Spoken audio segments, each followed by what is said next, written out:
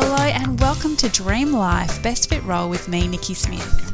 I'm a psychologist and a career and business coach. I believe everybody can love their work, and I help people to use their natural strengths to transform their work life and love their job. These podcast episodes shine a light on individuals who have created their dream life best fit role or business. I focus on how they've played to their natural strengths, those activities that energise and inspire them, and how they've conducted mini experiments to take the fear out of change and generate momentum. I'm delighted to introduce you to Jackie Broman today. Jackie is an Australian solicitor. She is the equalist, which I love. She's the owner of TBA Law, and she's an author, a speaker, a runner, and loves to fish. And we're here today to talk about Jackie's story, and also she's got a fantastic book that I want to share with you all as well. So welcome, Jackie. Hi, thank you very much.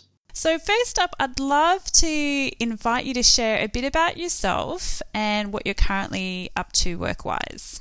I was trying not to laugh out loud actually when you did that introduction because all those extra things, a runner, a fishing enthusiast. So I quite often define myself in terms of what I do for work, but there's obviously lots of other things that I'm doing. So running's a regular part of that, and we try and go fishing at least once a month. We've got a boat that takes us offshore and we go and catch tuna, which is very good for the diet and just great to have a weekend away from the phone. Absolutely. Wow. So you go once a month. That's brilliant. Yeah. Who do you go with? It's just my husband and I and the dog, and if we've got some tag along, it's really good fun. Fantastic. I'd love to hear a bit about your pathway from studying law to where you are now, because you've created an interesting twist in your life. But if we go back to kind of really the choices around studying law and what happened after that first up, that would be great.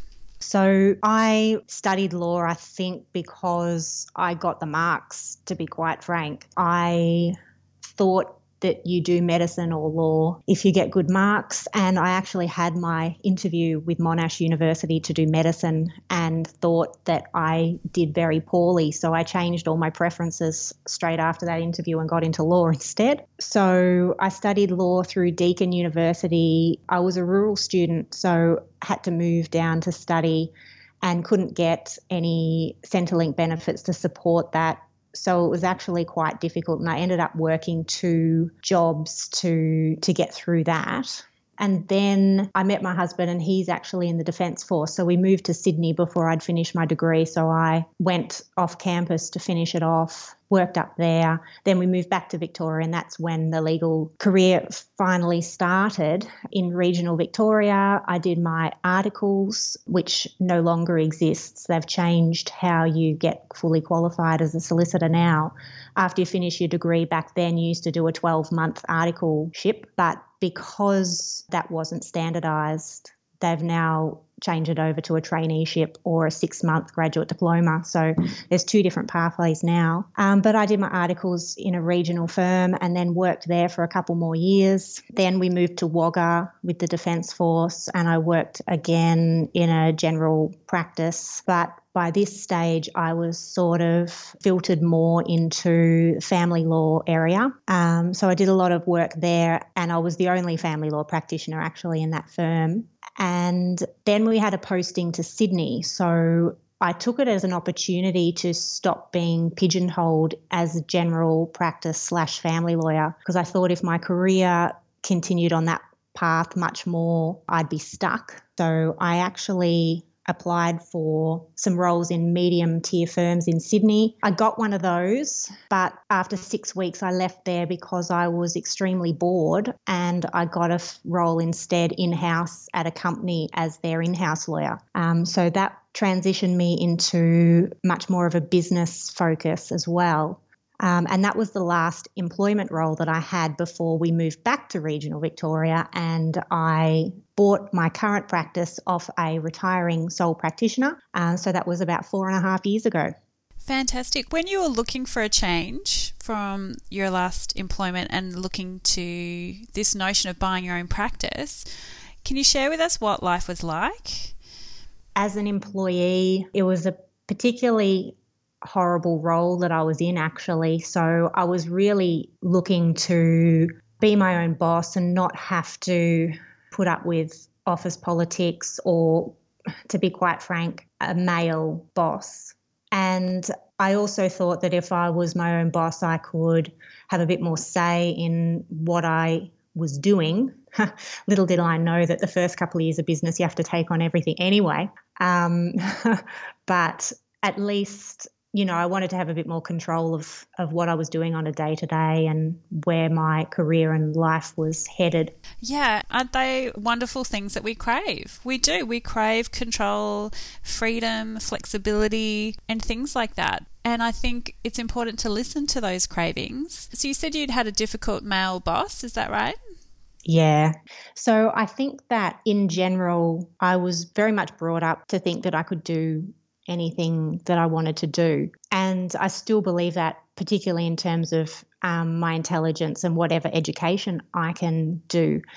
But then when I got into the legal industry, it soon became quite clear that female lawyers, particularly in general practice, were sort of filtered more towards certain areas of the law, like family law, which are particularly emotional. And also I came across quite a few instances of sexual harassment and bullying because of gender.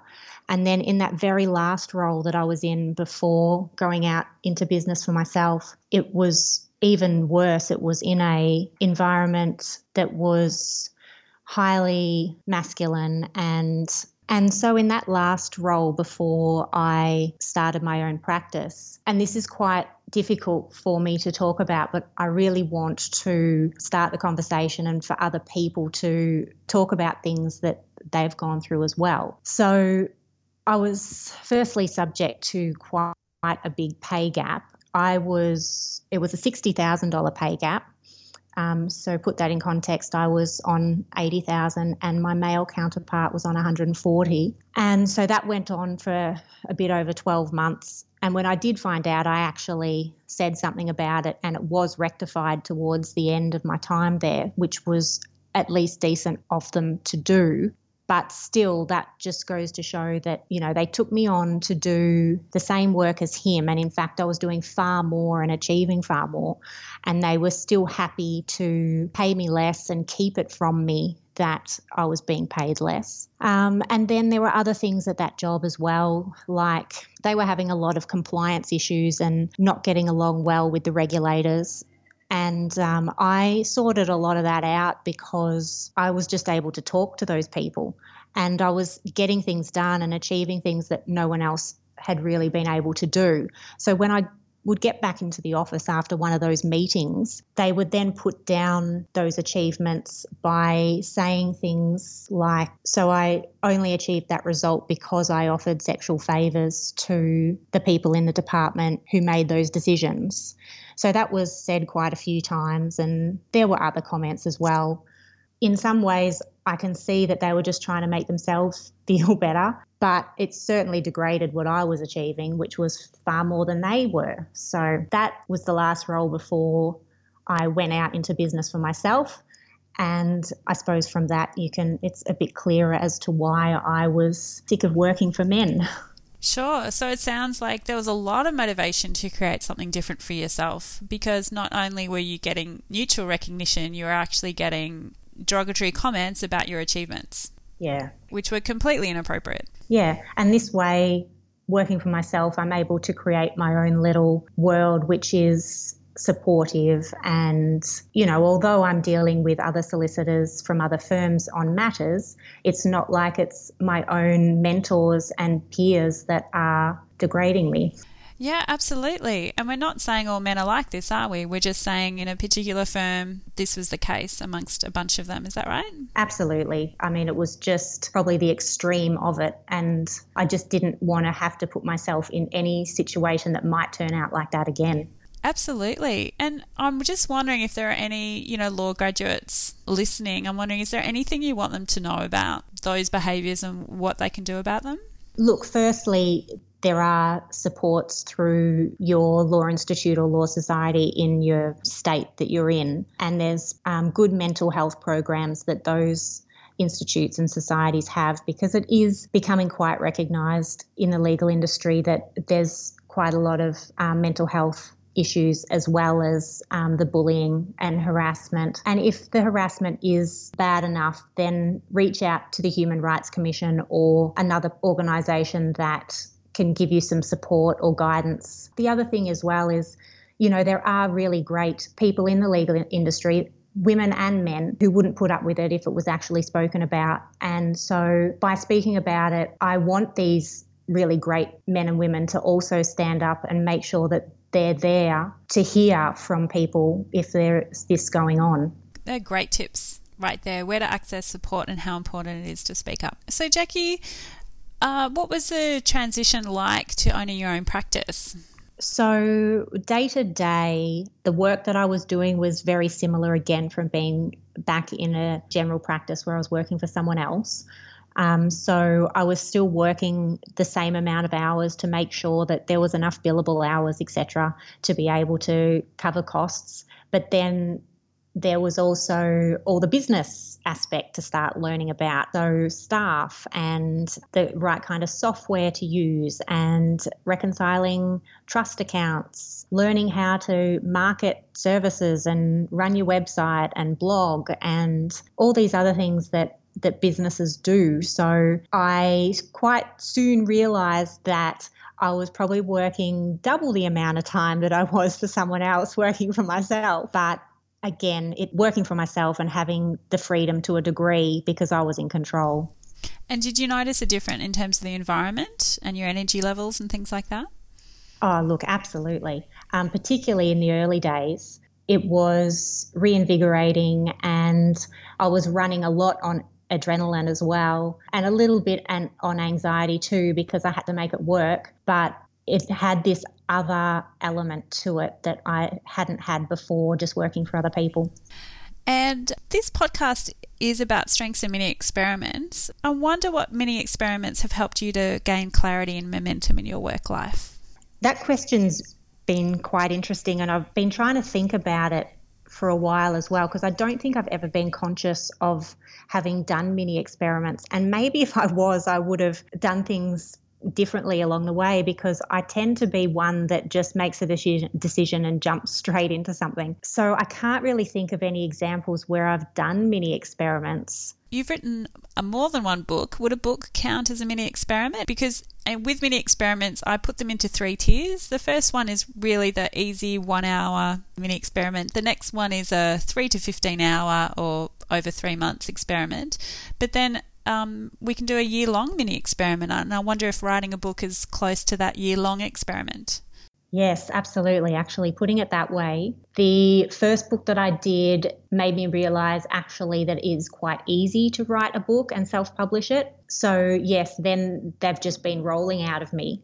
So yeah, putting it that way. And then other things, even just experimenting with marketing, doing little mini advertisements or trying Facebook and just putting a small time frame and a small budget on it to see if it works. And if it doesn't, you just disregard it and try something else. So yeah, there's lots of things in terms of pushing my career forward and the business forward. Absolutely.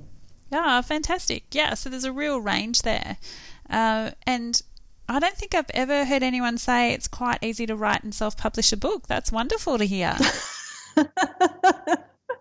There's hope for everyone. Yeah, let's talk about your latest book, The Cult of Dissatisfaction. Can you tell us more about it? Yes, thank you. So when I was working for that firm, and then also I had a dark period maybe 2 years ago where I was very dissatisfied with where I'd come to in my career. So I was feeling quite trapped in both situations. I was starting to feel like I'd been sold a myth about how your life is supposed to work, as in you go to uni, you start out on a career, you get a good job, and then you're set for life. It wasn't really feeling like it was turning out that way.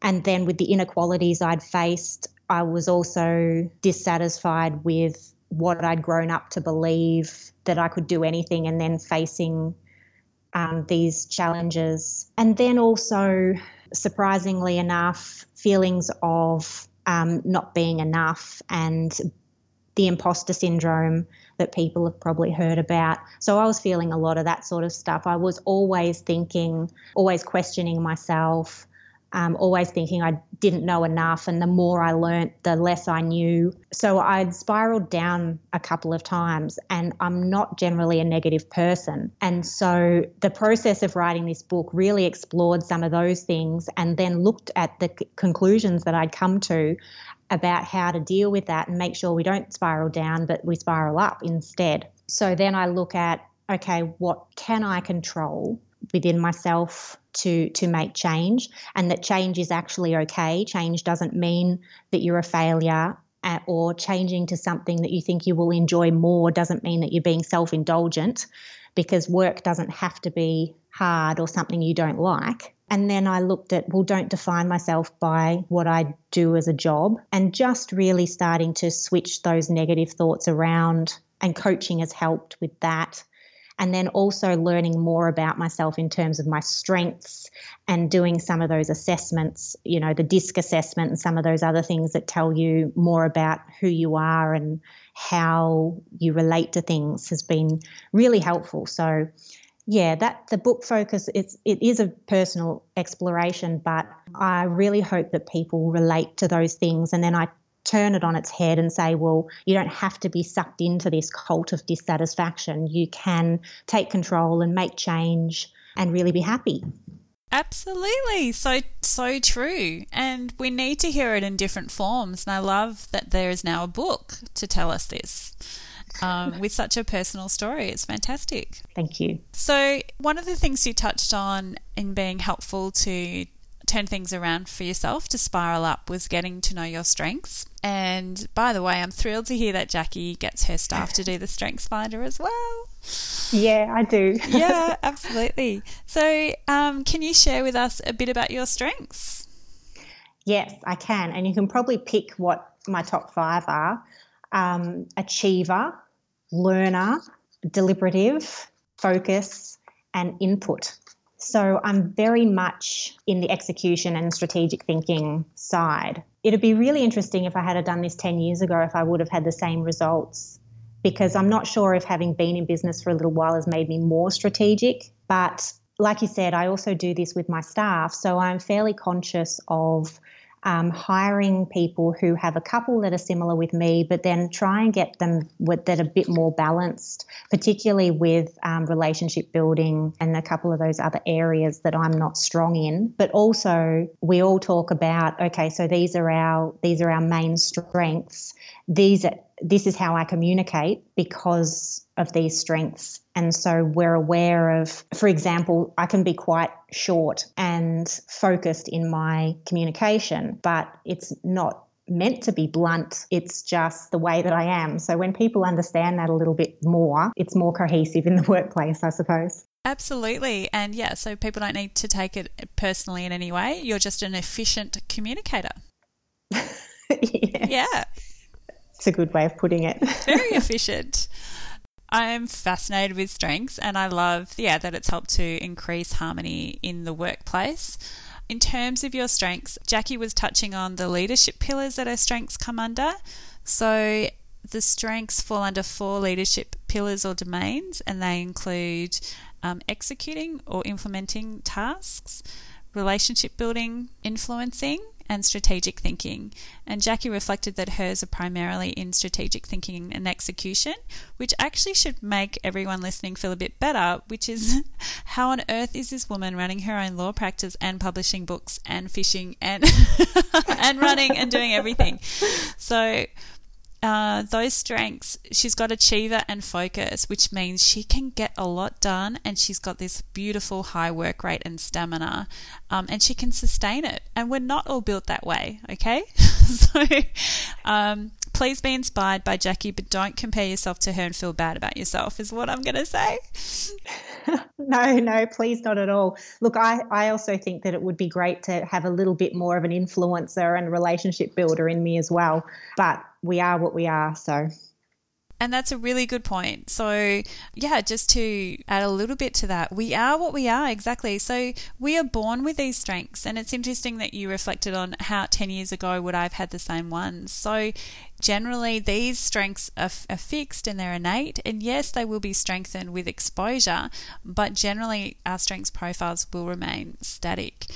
And the nuances within strategic thinking will have changed with your exposure to, more of that business focused work because you're in your own practice compared to working in a law firm. But certainly that ability to see patterns between ideas and look ahead and solve problems is something that you're likely to have been born with. And I also want to share a little bit about or just add a bit about what you said about you wish you had a bit more around influencing and relationship building. That's really so normal. And I want to tell everyone about this. So most people I coach with their strengths do have their strengths in two of these pillars or domains. And pretty much everyone wants to have some in each. Exactly what Jackie said. I wish I had some in influencing and relationship building. So it's so normal. I just want to normalize that. It's a feeling that is universally experienced. And so the interesting thing is what we need to do is do what Jackie's done, which is you either partner up with someone else who has those strengths. So, for example, in Jackie's firm, she is conscious of recruiting people who have some like her and some other strengths that she doesn't have. And the other option is to mitigate or dial down the need to have those strengths. Because what we want to do is shape our work week to play to our strengths for 60 to 80% of our week. So we really do want to, as much as possible, play to our natural strengths. And one of the ways to do that is what Jackie said. She's encouraged everyone to understand, hey, this is my communication style. This is the reason why. You can read my strengths report, I'm guessing. And you don't need to take it personally when I'm concise and to the point with my communication. Thank you for being so nice about those words. It might be partly because I'm married to a very direct, concise communicator. Yes. But that's how much I believe in strengths. You know, we need to understand each other so that we can actually be our natural selves. And isn't life better that way? Yeah. Once my team did those strengths and I started recruiting for strengths, it's made a huge difference. Huge. Yeah, fantastic. So with our weaknesses, like we said, we want to partner up with someone who has that as a strength or outsource or eliminate the need for us to do those tasks. Can you think of something in your firm that you've managed to find that balance with? Give someone else a job or task to do that just isn't your strength? Well, I certainly don't do a lot of the initial customer service stuff. I have a lovely receptionist who is very high in the relationship building. So she's always pleasant and smiling on the phone, or if someone comes in, and she makes it so that people aren't scared to call us or come in, and she gives them the time on the phone to be able to work through what they're up to and get information out of them much better than I would, because if I was doing a lot of that initial phone calls being put through to me, I'd probably be a bit too blunt because I'd be focusing on 3 other things that I had to do, and I would be trying to get them off the phone quite quickly and give them a quick answer and just book them into something rather than making them feel very comfortable. So that's one particular thing that we've got, yeah. Yeah, so your focus would be let's just get a quick strategic outcome, whereas your fabulous staff member on reception wants to build that relationship, wants them to feel confident and good about working with you. So that's a perfect example. Oh, how fun. Yeah. And once you know the strengths, it's so easy to see it. It's good. Yeah. So if you're listening in and you haven't done the Strengths Finder yet, please go to Nikki smith.net.au/strengths guide, and I will put the link under the Strengths coaching page on my website as well. Please go there and do the Strengths Finder 2.0 at your earliest convenience. Back to Jackie now. I also like to talk about, I guess, overcoming something negative or adversity, but I guess we've touched on that a bit already. Would you like to add anything to this question about, is there a mistake or a blooper you've recovered from, or is there a recurring negative belief you've needed to recover from as well? the recurring negative self-talk that I have is almost the default. So I do have to be very conscious of it and switch it around quite quickly when I catch it. I think as well, when I initially spoke to you, and what I hadn't already told your listeners is that at that job that was horrible, I was also actually slapped by my boss. Gosh. And so that's probably 5 years ago now, and I haven't really spoken about it much because I've almost been blaming myself for it. I've consciously thought how I could have handled that situation better so I wasn't slapped. But then I have to turn it around all the time and tell myself, no, there's no excuse for that behaviour. There's no reason why that should ever happen, particularly in a workplace with a professional. So this is reoccurring, obviously, in my life in terms of looking to myself first with the negative rather than having a bit more perspective and going, actually, it's not always all my fault. There are other things going on, and how can I say that better? So my initial response always seems to be to blame myself first, but I have to turn that around consciously with positive self-talk and remind myself when, no, actually, their behaviour is completely inappropriate, or no, actually, I am completely capable at this, so stop talking yourself out of it or down, or, just empowering myself a little bit better with the positive self-talk. So that's what's reoccurring for me, and I'm very conscious of it now. Yeah, and wow, so important to be conscious of that. And I'm sure there's a lot of people who that is their default. What could I have done differently? Is it my fault?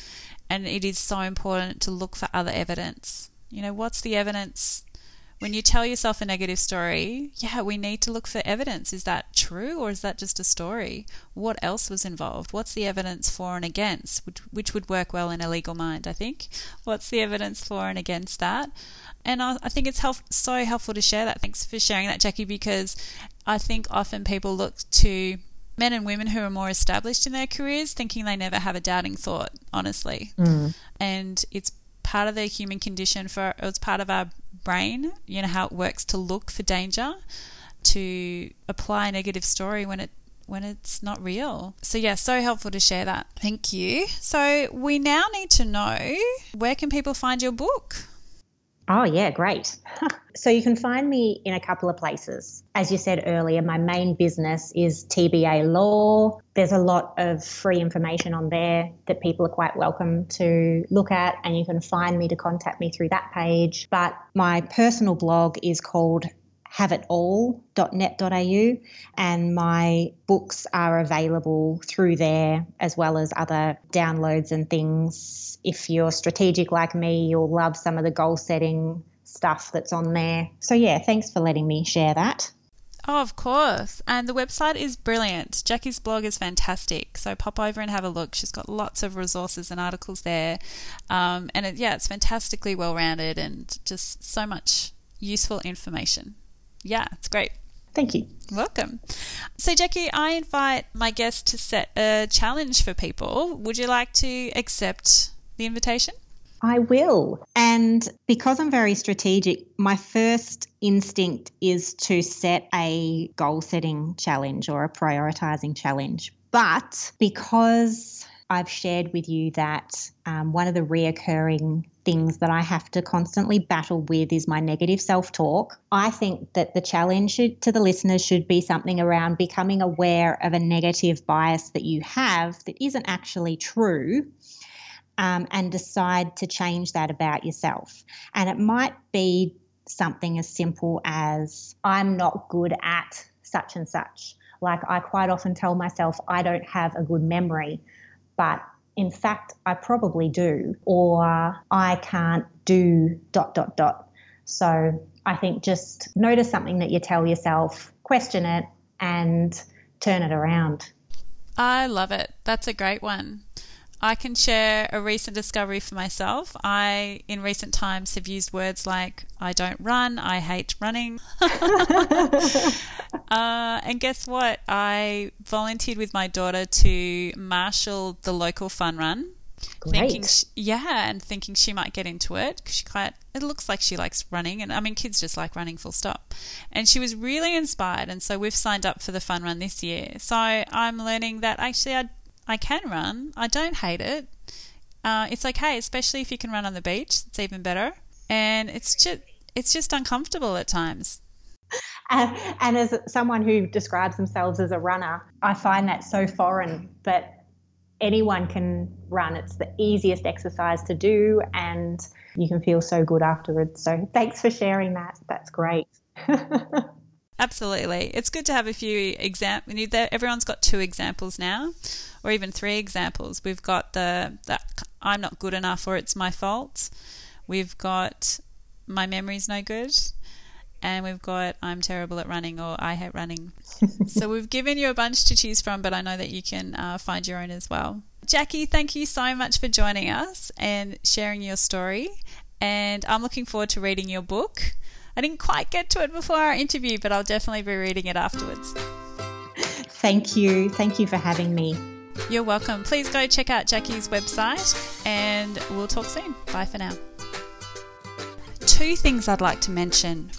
Firstly, if you're keen to boost your happiness at work, then head on over to www.nikkismith.net.au, which is nikkismith.net.au, and sign up for your starter kit.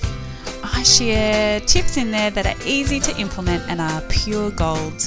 Secondly, if you crave a new work role and have no idea what to do, or lots of ideas but don't know where to start, then head on over and check out the 7-Step Career Change online program. This is an awesome system I use to help people create their dream life best fit role, which is a role that matches their strengths, interests and lifestyle needs. It will move you from feeling fed up, unsure and unconfident to clear, inspired and motivated in 6 weeks. Plus, if you want to hear more stories like this one, please subscribe and spread the word. Till next time.